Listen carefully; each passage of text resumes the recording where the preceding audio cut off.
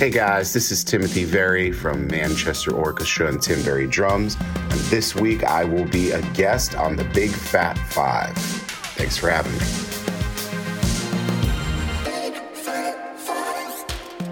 What up? Welcome back to Big Fat Five, a podcast financially supported by Big Fat Snare Drum. This week's guest is Tim Very, drummer for the rock band Manchester Orchestra. Tim is a highly imaginative crafter of parts who knows exactly where to sit in the song. He's powerful and playful and perfectly in tune with what the vibe needs to be. So I first saw Tim live at the Fillmore in Philadelphia in 2018, but not because I bought a ticket.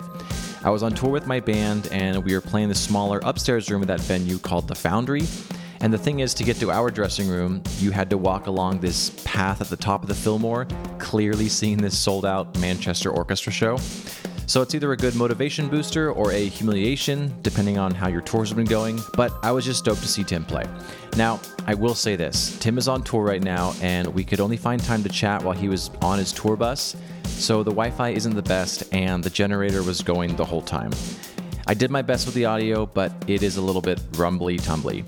Then about halfway through, it just crapped out completely quality-wise, and while we did finish our conversation in real time with all the 5 choices, I had Tim re-record the last 3 separately on his own and send them to me after the fact. While this isn't my ideal way to release an episode, I loved talking with Tim and didn't want to put this one in the trash bin on account of less than stellar audio. That being said, thanks for sticking with me if you listen to the whole thing. I think Tim has great insight on these songs and drummers. I mean, it's not that bad audio, but I just want you to know that this isn't the quality I usually prefer for these chats, and also the 3 at the end that were recorded separately. You know, I like talking in real time. So regardless, thank you, Tim, for taking the time, both times. And I hope you all enjoy this chat about what made Tim Tim. Also, for the sake of dating this episode, go check out Tim on tour right now with Manchester Orchestra. So head over to manchesterorchestra.com for all the deets. Cheers.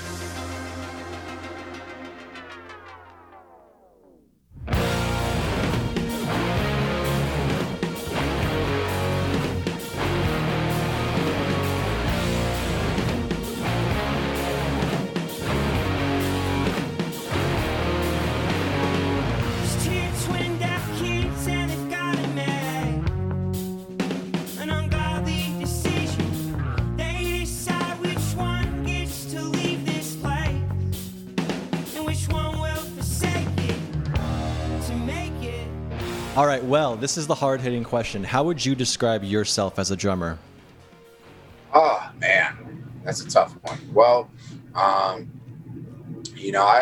guess I would like to describe myself as a songwriting, sort of songwriter's drummer, where I like to think that, after doing this for 20 years or so, whatever it's been at this point, that I'm bringing something to the table that isn't just, drums and grooves and all that, but it's, understanding what a song should have or could have in it to hopefully enhance it or hopefully add something, a flavor or a feel to it that it wouldn't have had previously. And it takes a lot of time and work, but, leaving your mark on a song and feeling like, man, that's better because I played on it. That's what I'm always sort of circling around and hoping to reach, is having an impact on the song that's like just that right thing, just that, not too much, not too little, really just being fine dining about it. That's a term our lighting guy gave. He used to work with Go-Go Bordello, and he said one time he was setting up the backdrop and there was this little wrinkle in the bottom corner, and the singer came up and he was like, Gaby, this isn't fine dining. And we love that term of like, go all the way with it, fine dining experience and really care with what you're doing, so. Do you remember your first musical experience growing up? Just the first thing that happened? Well, I will say, I guess a really huge sort of pivotal one that got me on my path to drumming is my dad is a drummer, fortunately, and he had this old 68 Ludwig drum set, psychedelic red. I mean, it's this amazing, iconic drum set. And I was about 13, turning 14, and a neighbor that lived up my street, he was like getting into rock bands, and he got his first like Ibanez guitar or whatever, and he came downstairs and saw that drum set. It was up on the shelf, it wasn't even being used, and he was like, look at this drum set, you're not playing this thing? And it dawned on me like, wow, I probably should play this thing since it's sitting down here. And that kind of dragged him down, set him up all wonky, and my dad heard me banging on him, and he came down and set him up the right way, and that really kind of like that started the whole path. So that was definitely, I wasn't one of those guys that got to start playing when I was like 6 years old and get lessons out the gate. It took me a little while to kind of find my identity, but I instantly knew that this was something I was going to be doing for a long time. What was the first song you learned? So that was when Nirvana was like in its just absolute heyday. So it was really hard. I got, it hit me right at the right time. I used to have this old VHS that had every Nirvana music video all lined up on it. I would watch that all the time. So, as we'll talk about in a little while, obviously Dave Grohl was a huge influence on my drumming. And so I instantly jumped in and started to try to learn Nirvana songs, which I think is a killer place to start as a drummer, because he writes, attainable drum parts, but they're the perfect parts for songs. And it's a great introduction on what I hope to do, how to service a song and kind of enhance it. He still gets to have his fun, but he's doing the right thing for the song back there. And it's always like, man, I wish I would have thought of that part. That's an iconic drum fill right there. Like no one's ever going to be able to do that drum fill in a song ever again without getting called out. Well, speaking of a few of the songs, I do have two songs that I really love the drums from your band, Manchester Orchestra. So I want to play a little bit of them, and just if there's a story or maybe what you like about the drum part, just basically world is your oyster. But I do want to play a few of the songs. So here they are right now. The first one is called The Gold. It's in 6. I'll just play it.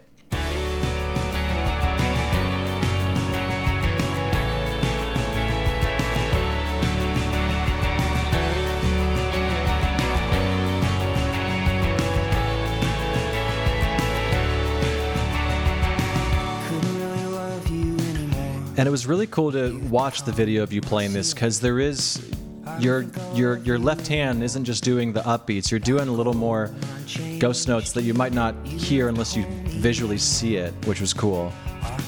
Definitely.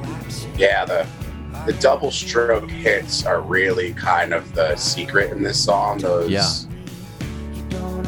And really just we spent a lot of time, quite honestly, with our producer Catherine deciding exactly what the backbeats and where they were going to be. This is certainly, like you said, it's in 6, but it was my job to try to make it not, if you took you could put a really regular beat underneath this time signature, and it would, it was my job to try to fill up some of that space and give it that swing by putting all those backbeat snare hits into it. And it's definitely, I feel like it's one of those songs that people, once they start to dig into it, they realize there's a little bit more to the groove than what it might feel like when you're just hearing it in a Kroger on the, coming through the, through the speakers or whatever.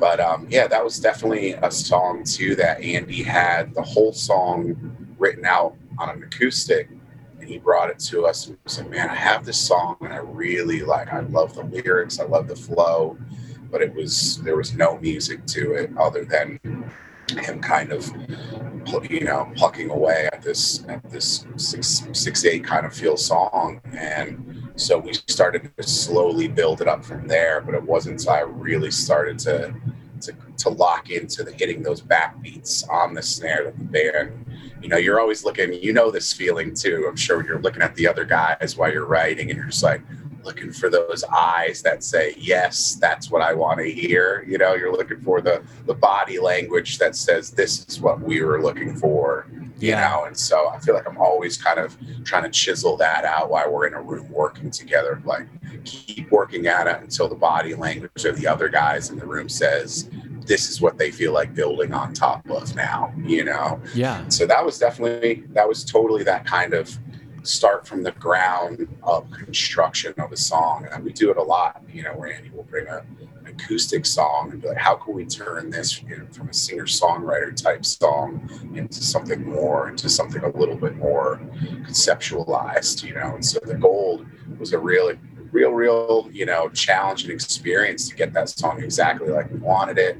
Dropout chorus in the first part of the song, that was a huge debate on whether we should drop out that long in the song or if that was too much space, for the average listener to, and all this stuff. And it just like, after a while, it just starts to suss itself out and you realize this is the way the song this is what it needs to be, And so, that's my favorite part about being in a band is having those conversations. Like, does it drop out too long, or we're all in the control room, like listening a million times over? I love that. Yeah, it's like, let's get down to brass tacks on this song and figure out what it really wants and needs to be. And it is cool, like, when you can, especially, it can be stressful sometimes in the moment when everyone's feeling the weight of, like, making sure they're, taking care of their side of the street in the whole process, You don't want to be the guy that everyone's like, man, if we just had this drum part sorted out, we could all move on here, No, Tim, you're doing great. Jesus. Yeah, who can we call? Who fix this stuff after he leaves? Exactly. Oh yeah, it's, you have to be around the right people that you can be like, I am completely vulnerable because I feel like an idiot right now. I don't feel like I have this part down, so just like bear with me. But once you find that group, that crew, it's the best. All right, well, another song I wanted to play is a song with another cool drum beat. It's called Every Stone, and it's from Cope.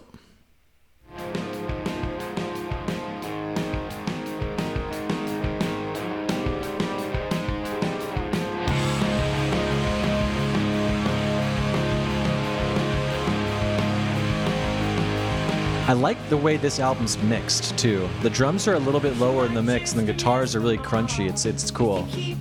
Oh yeah.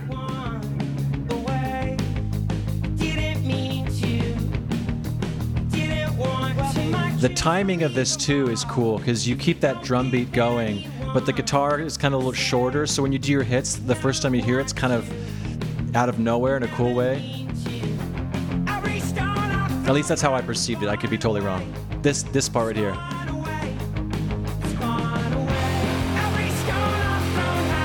I love that. Just going big and then just going right down. It's so cool. It's so cool.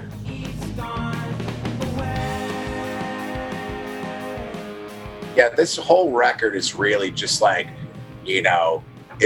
it was like the one knob, like, are we going to be on 11 or, are we going to go back down? But, everything was gas on this record. Like, just, all right, I guess in this section, more gas. And we'll just like hit them with more, And Cope was certainly our, it was just an attitude, I feel like, in a lot of ways of like, we're going to go against at that time what was kind of the pop sheen, four on the floor kind of stuff was really, really, really big, and we kind of just wanted to just dive into something a little bit different. And so I guess our answer was to just turn everything up as loud as it can go. And like you said, like the mix of the record, the drums, I mean, we've actually had people talk about it, like, just how loud the guitars are.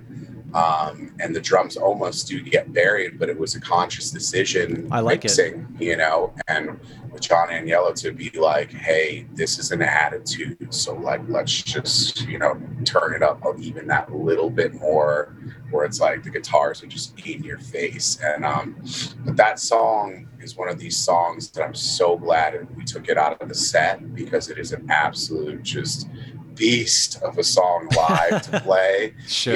It's already like you were saying, all the syncopation stuff going on the whole time, but then in the second half of the song, it dials up to just a full on, like, just the whole thing wide open. And yeah, that's one of those songs I was like, when we pulled that one out of the set list, I wasn't too bummed. I was like, all right. Especially after 2 years of not playing, you're like, yeah, let's maybe that one. We're coming up on, we're starting to do, we're thankful for it, but it is amazing that we're starting to hit all these 10-year anniversaries of our albums now. Mm-hmm. And Cope, crazy enough, is coming up soon, where we might have to go out and play the whole thing from front to back. And I'm like terrified about this. Sure. I'm like, I'm getting too old for this shit, you know? Yeah, seriously, guys. I wrote that 8 years ago, okay? Yeah. That was, yeah, when I was willing to work that hard, you know? Nah, I'm just kidding. But why don't we do like a 2-year anniversary of that one? Go back in time, but that's about it. Maybe we'll play like 3 songs from it and then go back to the sweet, chill stuff, you know? Exactly, yeah.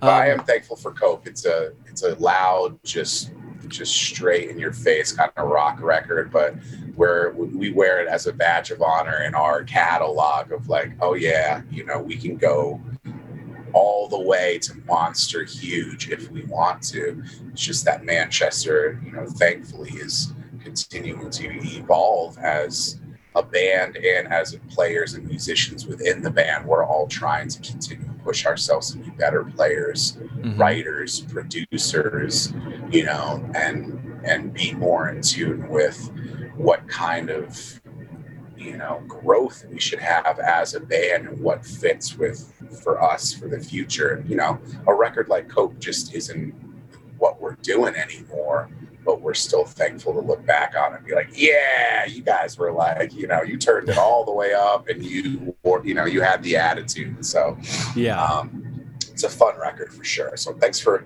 digging that one out, man. That's going back a minute now.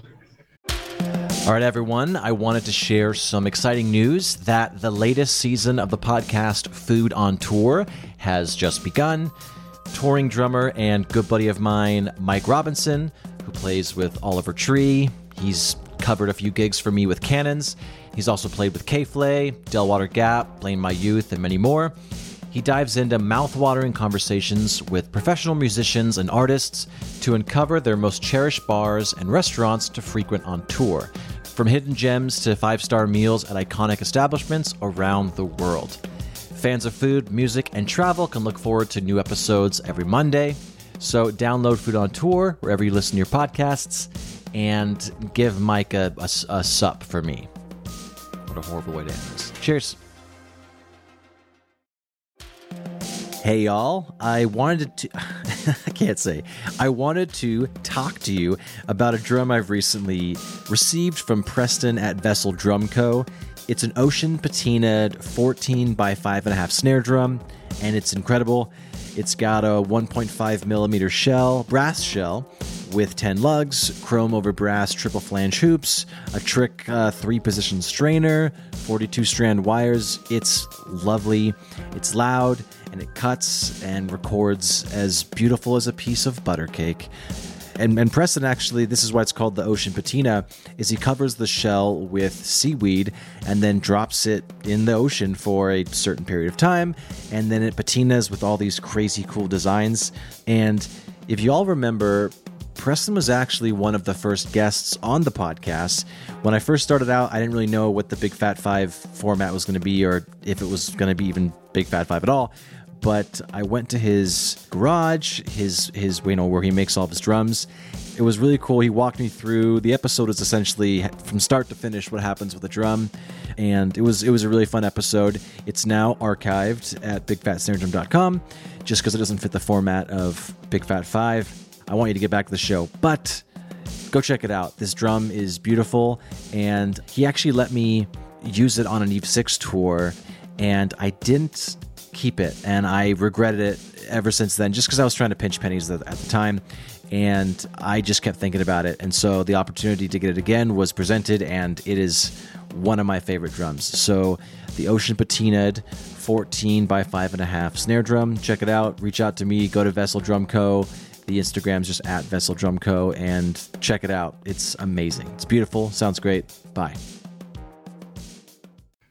All right, so one question, then we can get into your Big Fat 5. So you're a drummer in a band, so you're not a clinician, and when you perform, you already said you are a songwriter or song drummer, but what is your relationship with technique? Since you're not trying to impress drummers, you're trying to impress a listener who enjoys the song.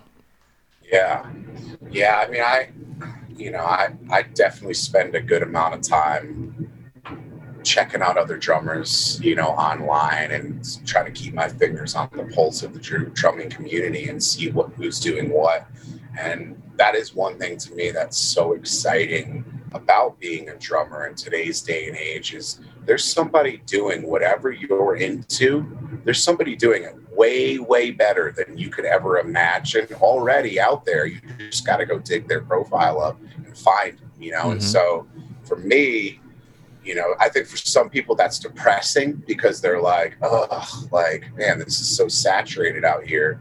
But for me, it's really, really refreshing because, you know, I've spent a lot of years playing in a band, and I'm not going to say that this is sort of normal now, but it has normalized in a lot of ways where I have to find ways to keep myself inspired and motivated to continue to make progress as a player.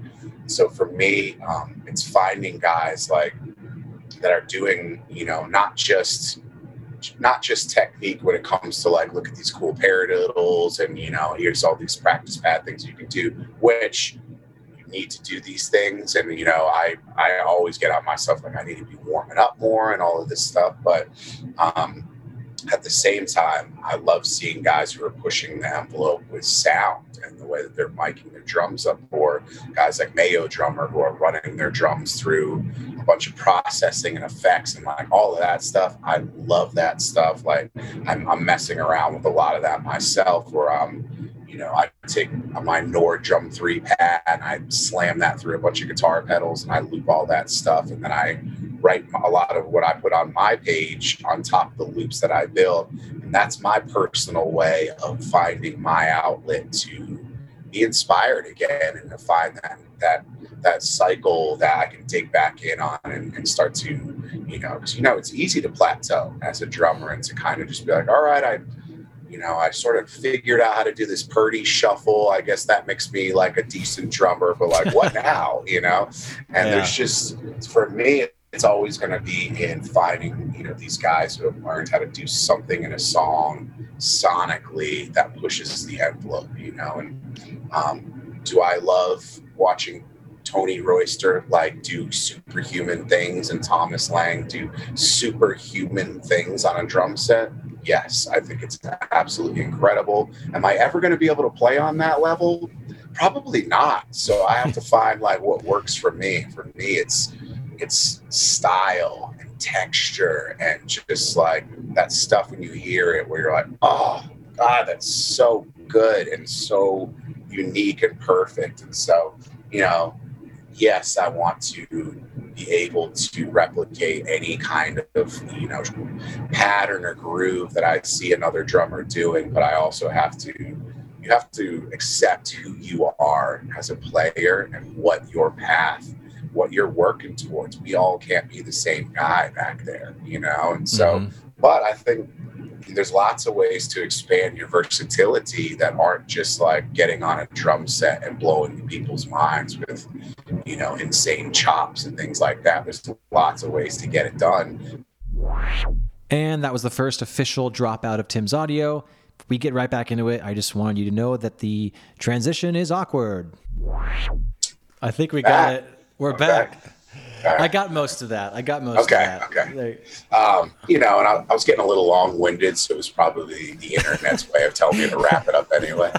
But yeah, basically just trying to you know, to be multifaceted, you know, and not just view yourself as limited to sitting down on a drum kit and this is the only thing I can do. You know, drummers these days, I feel like we have to become versatile and have almost, you know, you got to be multifaceted if you want to find some success in today's modern music world, because there's a lot of good drummers that can keep time now. You know, there's these young bucks coming up that are YouTube drummers that are absolutely, you know, 15 years old and they're just blowing the doors off of me, you know? So I'm like, all right, I got to learn some new tricks then. Well, I think the trick also, I mean, a lot of young players don't necessarily, and young meaning just like on their journey, is listening to music and being able to make better choices. That's sometimes when it comes to being in a band is more important than if you can do that. Oh, yeah. Let me tell you, whoever the artist is that you're playing for, they don't really give a shit. Like if you can, you know, do some kind of like insane thing on the drums back there, they want you to enhance the experience of their music for the audience and for anyone else that's going to listen. And a lot of times, like you were saying, that means taking a back seat. And that is one thing I think the older drummers tend to have a little bit better of a handle on. It's like, okay, we've spent a lot of time having artists turn around and give us that look of like, what are you doing? Or like, I'd heard that mistake, where you start to learn, okay, I know my place. I know my role in this system, instead of my younger days, dude. It's almost embarrassing. You almost get like the shit 100%. thinking about some of the old stuff, or like, Yep. What was I doing back then? Just, I'm with you, man. I'm with you. All right. Well, speaking of a drummer that definitely plays to the song, but has his own taste. Here's the first of your 5, and it is Dave Grohl, and the band is the Foo Fighters, or Foo Fighters, as Christopher Walken would say. And the album is The Color and the Shape, and it came out in 1997. I believe it is the second Foo Fighters record, and so. The drummer, I mean, you said it right. It's Dave Grohl / William Goldsmith, because I know William wrote a lot of the drum parts with Dave, and then, as I'm sure this a lot whole of people thing is know, there's an interesting, sort of a whole thing around this record and the drumming and Will's role and, Dave coming in and re-recording his stuff. And this is we could almost do a whole podcast on this concept itself of like, well, was it right for Dave to come in and re-record the drum parts the way he felt like they should be done on his album that he's personally been waiting to make his entire life? And the songwriter, sympathetic person in me says, Dave should do whatever he wants. He should get that record dialed exactly the way he wants it. And then the drummer side of me is like, what an asshole. How did you railroad the drummer who put all this time and work? And, if you look at the documentary, he obviously has some struggles and feelings about the whole thing. And, he kind of gets emotional talking about it and stuff. So I would too. It's not like people don't know about it. And it's, it's a well-known thing that's out there. But it's hard to argue when you listen to this record and you listen to the just absolute, he had it all what is the word I'm looking for? He had the format and what he wanted to hear completely ironed out in his mind. And there is no room for other drumming on this album. When you hear it, it's defining. It's some of like the most, cool attitude drumming you'll ever hear on any album ever. And it's Dave Grohl literally at his best. Mm-hmm. So it's kind of hard to be like, yeah, he shouldn't have done that. Because when I still go back and I listen to this, I have a hard time feeling like maybe that Will Goldsmith could have done it as well, or it sound as just bombastic and huge, but Hey Johnny Park is such a good snippet, I feel like, to represent this album, because just the fill coming into the top of the song, it launches you in where you're going to be hearing all sorts of tasty stuff like this throughout the whole record. He really gives you like a little bit of every kind of thing on the drums through this whole entire album. There's like, Everlong, that's a drum beat that, every drummer has sat down and learned how to play at some point in his drumming career. So it's just sort of, this thing is iconic beyond belief, especially when it comes to drumming and how it can catapult rock songs into this next level of just energy. So yeah, you got to sort of take your hats off to Dave Grohl and just be like, yeah, I mean, he's the godfather of, bombastic rock drumming. Maybe outside of Bonham, I can't really name somebody that's quite as, impactful as he's been on the whole genre, So sort of just have to put him in here, right? You have like a to. rite of passage, Though, to going back to William, the only thing I'll say about that is, because I agree with your sentiment that obviously you can wear both hats in that situation. If I were to be replaced by anyone, if Dave Grohl's the one that replaced me, I'd be like, I mean, I get it. It's Dave Grohl. So I guess you can find solace in that. I was looking up the wiki or something to to fill out the Big Fat Five form that you sent over. Yeah. And it was just like, I saw this news article, like a couple links down that was like, Will Goldsmith talks about, this experience and he's still pissed. And I was like, yeah, like I'd be pissed too if I got the boot on the most iconic rock record, of that whole decade, basically. How could he not be a little bit like sawed off about the whole thing? But then I'm sure when he's sitting there by himself at night, and he listens to it, he's got to go like, yeah, Dave, he really played these parts the way they needed to be played. Sure. And I think it goes without saying, I don't know if there's any links or any released footage, not footage, but audio of the drums that William did. Maybe there is out there. I haven't heard them. I'm sure they're amazing recording parts, because obviously Sunny Day, William is one of the best rock drummers of all time as well. So it's like a massive Sunny Day fan. I was one of the guys that was like, Dave got Nate, you got the guys from Sunny, you got Will. Totally. I was all pumped about it, and it is interesting. That's a whole podcast in itself too, of like band dynamics, and things don't always go, what you think is going to happen.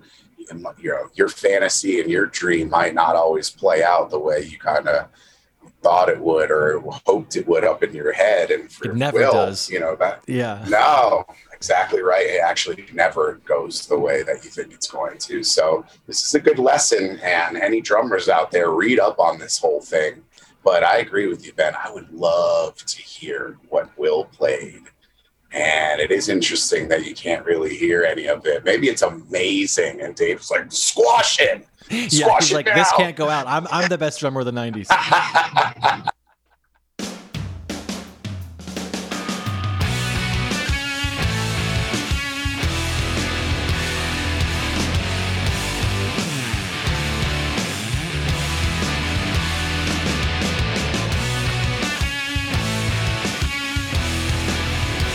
Get those famous flams on those fours.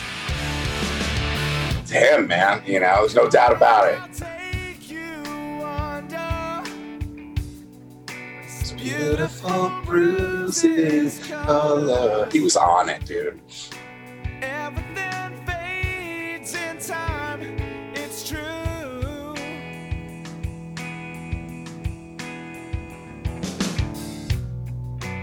Wish that I had another stab at the undercover. Was it a change in mind for you? It's impossible. I can't. Yeah, this whole record is a dynamic, like, roller coaster ride. It's awesome. Am I selling you out? Selling what? Your every move.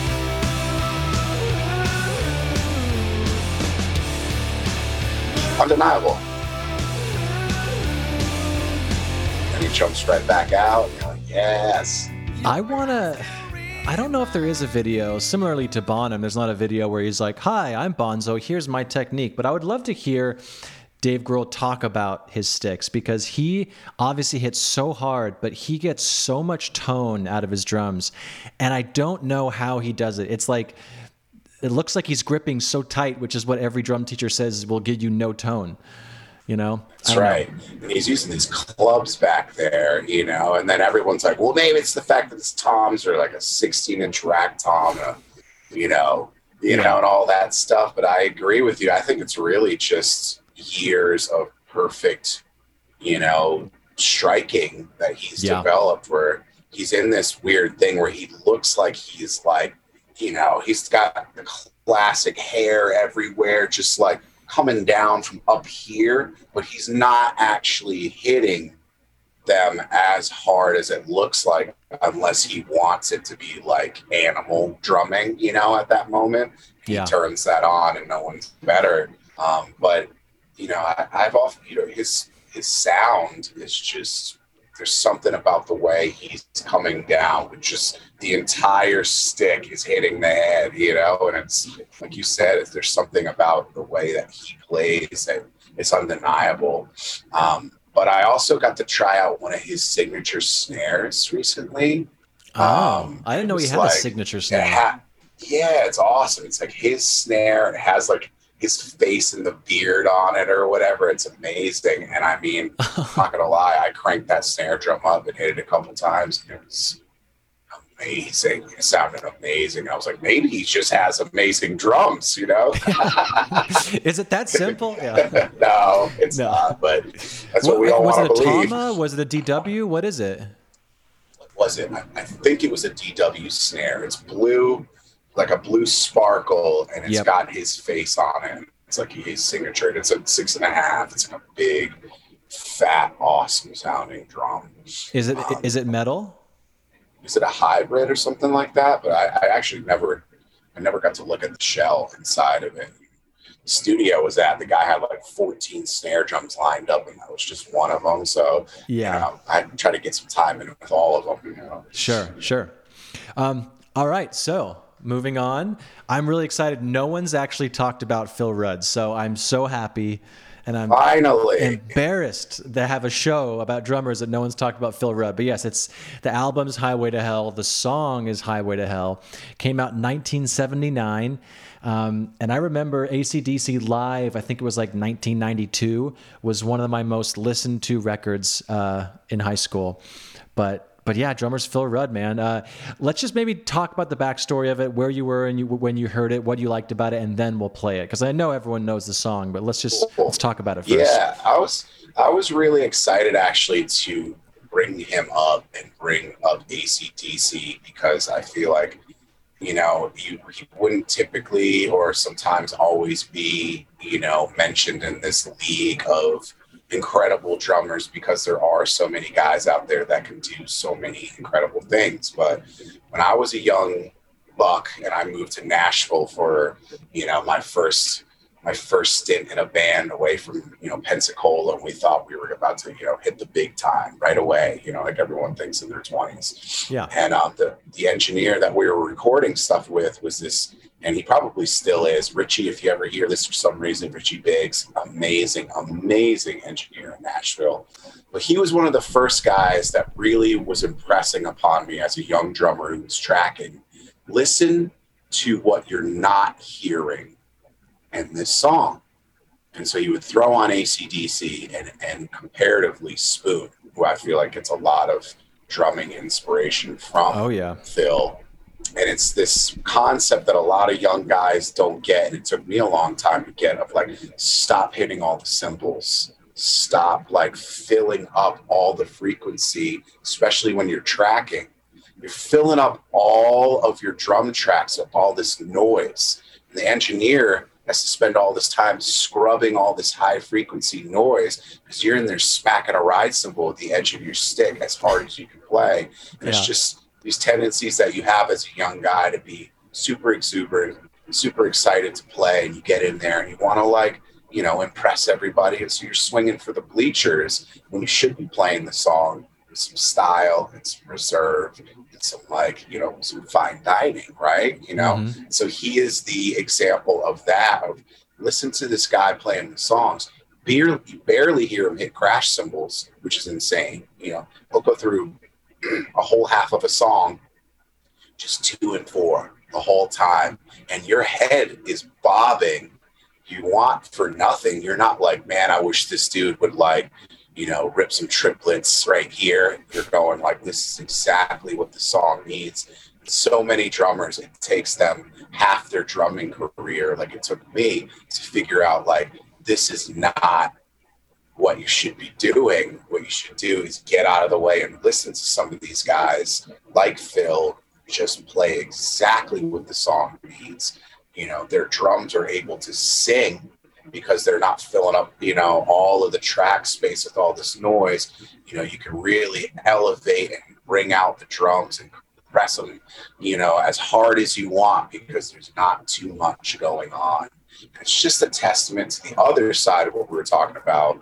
Say somebody like maybe Dave Grohl, where it's like, you know, this is the side of the spectrum you can also be on and be just like that perfect, simple pocket drummer. And there's tons of bands and artists that are looking for that exact thing right there. And they're not going to be like impressed if you can like gospel chop through a song or whatever. What they want to hear is tasteful service of the song. And he gives you nothing, extra. It's just like exactly, and it really is. I hate to keep using the fine dining thing, but it's exactly like someone brings you out this amazing meal. It's a few ingredients prepared to perfection, and so I feel like he's that example for drumming of like, listen to this guy be so unselfish and try to learn something from that, because drummers, man, did we struggle with being unselfish, it's just, absolutely. The impulse is to try to be like,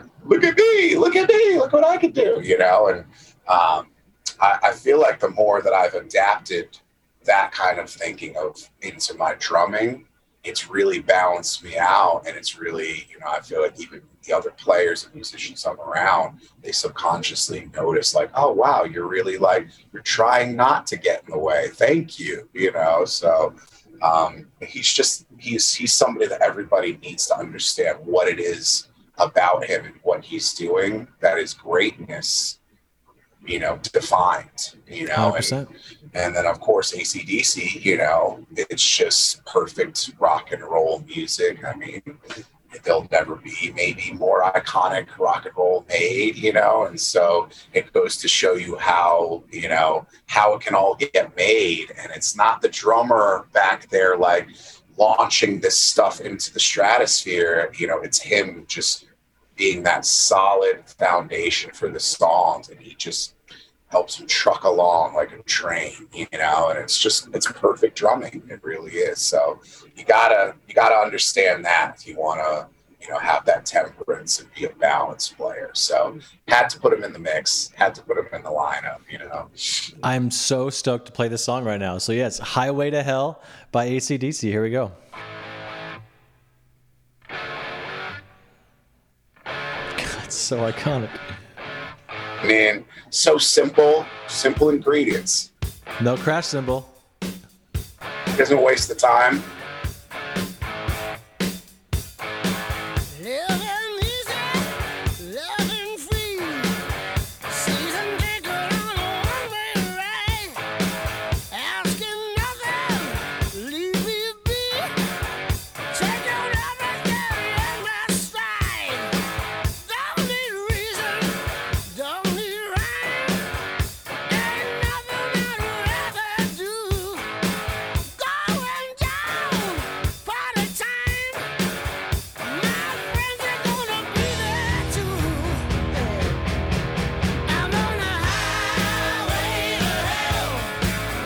On the highway to hell. Highway to hell. On the highway to hell. No stop signs, speed limit. Nobody's gonna slow me down. Like a wheel, gonna spin it. Nobody's gonna mess me around. Hey, station, pay my dues. All right, so this is the part of the conversation where Tim's audio cut out completely. So the rest of this episode is actually going to be voice memos that Tim sent me after the fact. So thanks, Tim, for taking the time, and hope you enjoy the rest of the episode. Okay, so the next drummer I chose is Glenn Coche of the band Wilco. Glenn is just one of those elite drummers that most people I don't think will ever be able to get to a level like Glenn is playing on. But he also walks this perfect line of being an incredibly talented, highly skilled, elite level drummer, but he also knows how to play exactly what is needed for each and every song. Watching their documentary, I Am Trying to Break Your Heart, I didn't realize that Glenn had only been in the band for a few weeks at that point, but you could tell what a huge influence he already was. Glenn is one of those guys that can go out and do clinics all by himself, or you can plug him into a band like Wilco and he'll play exactly, what's needed for each song. I got to see them, the Orlando House of Blues, on the Ghost is Born tour many, many, many years ago. And it was just so blown away by how punchy and crisp everything that Glenn did on the drums sounded. I really don't have to say too much more about him because you probably, most drummers in the drumming community are very, very well aware of Glenn and his skill level. So just wanted to shout him out as a huge influence for me in trying to come up with creative, effective ways to add to the songs and the songwriting. And he certainly sets the standard for drummers in that way. So yeah, Glenn Cochi. The song is called At Least That's What You Said, and it's an absolute banger. Great song, incredible record. Thank you, Glenn.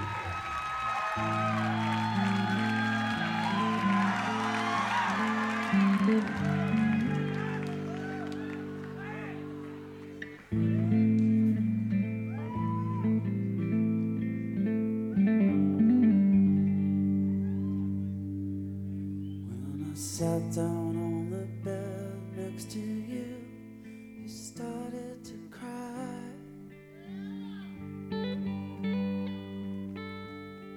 Said maybe if I leave, you'll want me to come back home. Maybe all you mean is leave me alone. At least that's what you said.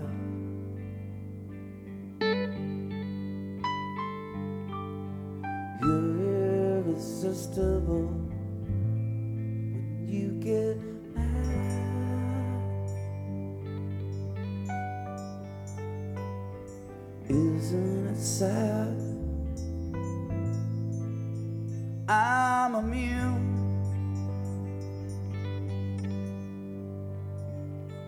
I thought it was cute for you to kiss my purple black eye. And even though I caught it from you, I still think we're serious. At least that's what you said.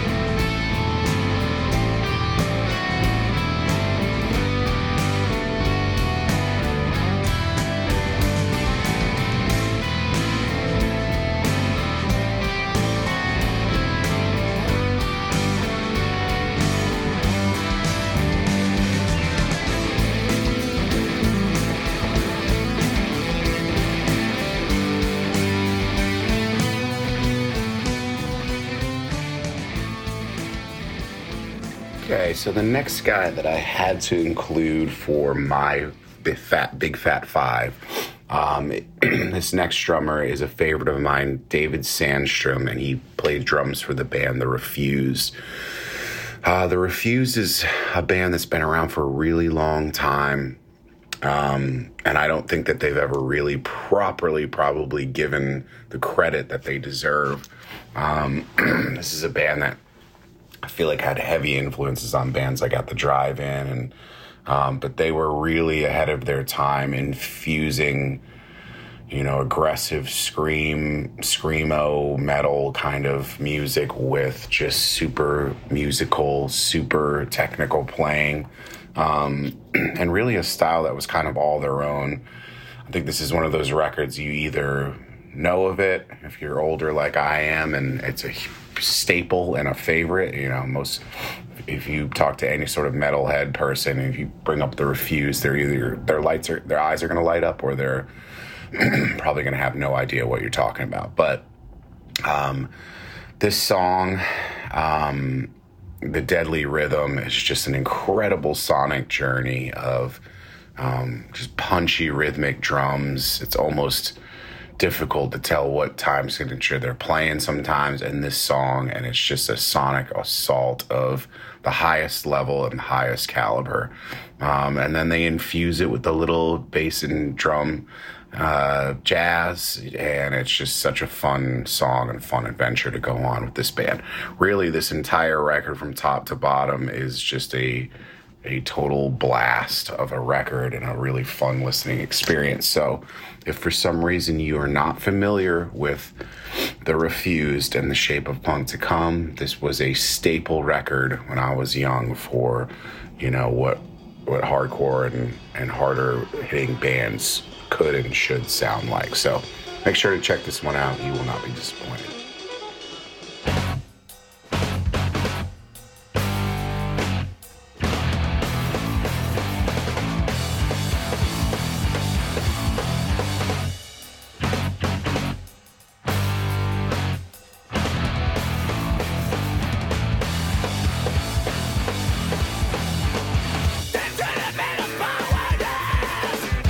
I'm talking about hands.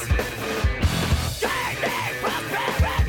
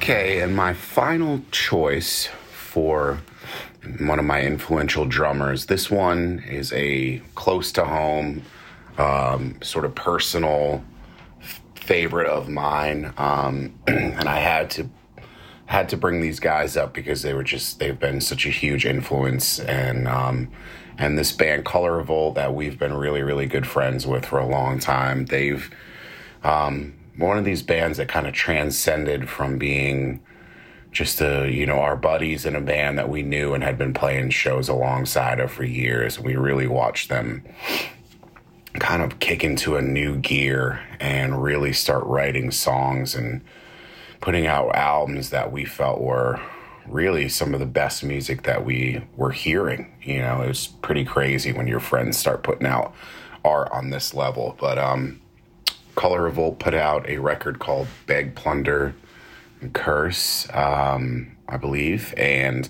the song that I picked off of this record is called Ageless Every Time. And Len Clark, the drummer of Color Revolt, he's a buddy of mine, but he is a huge influence on me and has been for years on the way that he approaches his drumming and his songwriting. He really has a way of carving out, a path with the drums for the song that really leaves its mark, and it's just really, really well done. And so it's amazing to call Len a friend, but also a huge influence. And Len, if you hear this, man, just want you to know I appreciate you, and I thank you for your quality drumming over the years, and at time to time I'm influenced by and will use as some inspiration. I feel like Color Revolt, and it definitely has had an influence on Manchester, and just it's all kind of coming up in the same music scene together. It was kind of impossible for it not to happen. But this record is really incredible from top to bottom. It is just a total clinic and amazing songwriting and covering all sorts of dynamics. Super loud, super heavy, and then there's times where it's really soft and really gentle and just considerate music. And man, I couldn't speak highly enough of Color Revolt, and they're just really amazing dudes too. So if you haven't heard of this band for some reason, please go check out Color Revolt, check out their whole catalog. And if you're a drummer listening to this, make sure to check out Len's drumming and the way he's really servicing the songs and his playing. Very cool drumming style. So had to make sure to put our good buddies Color Revolt in here and give him a little love and a good shout out. So that ought to do it for my Big Fat Five. I've been so lucky to get on here and to get to spend some time talking with Ben. And man, I thank you so much for having me. I've been wanting to get on the show for a long time and talk with you about drums and drumming. And I'm so honored and proud to be a part of the drumming community and to know about amazing players and drummers and drumming products like Big Fat Five and all of that stuff. So once again, just a huge thank you to you guys for having me, including me in the podcast, and I can't wait to hear it. Thank you to Ben big time, and let's do this again sometime.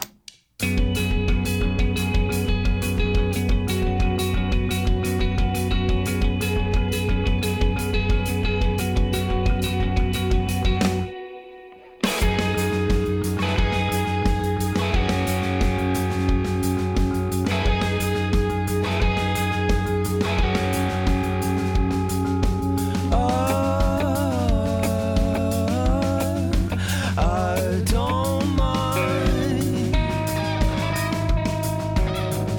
'cause every ageless in my mind is another thought I thought I left behind.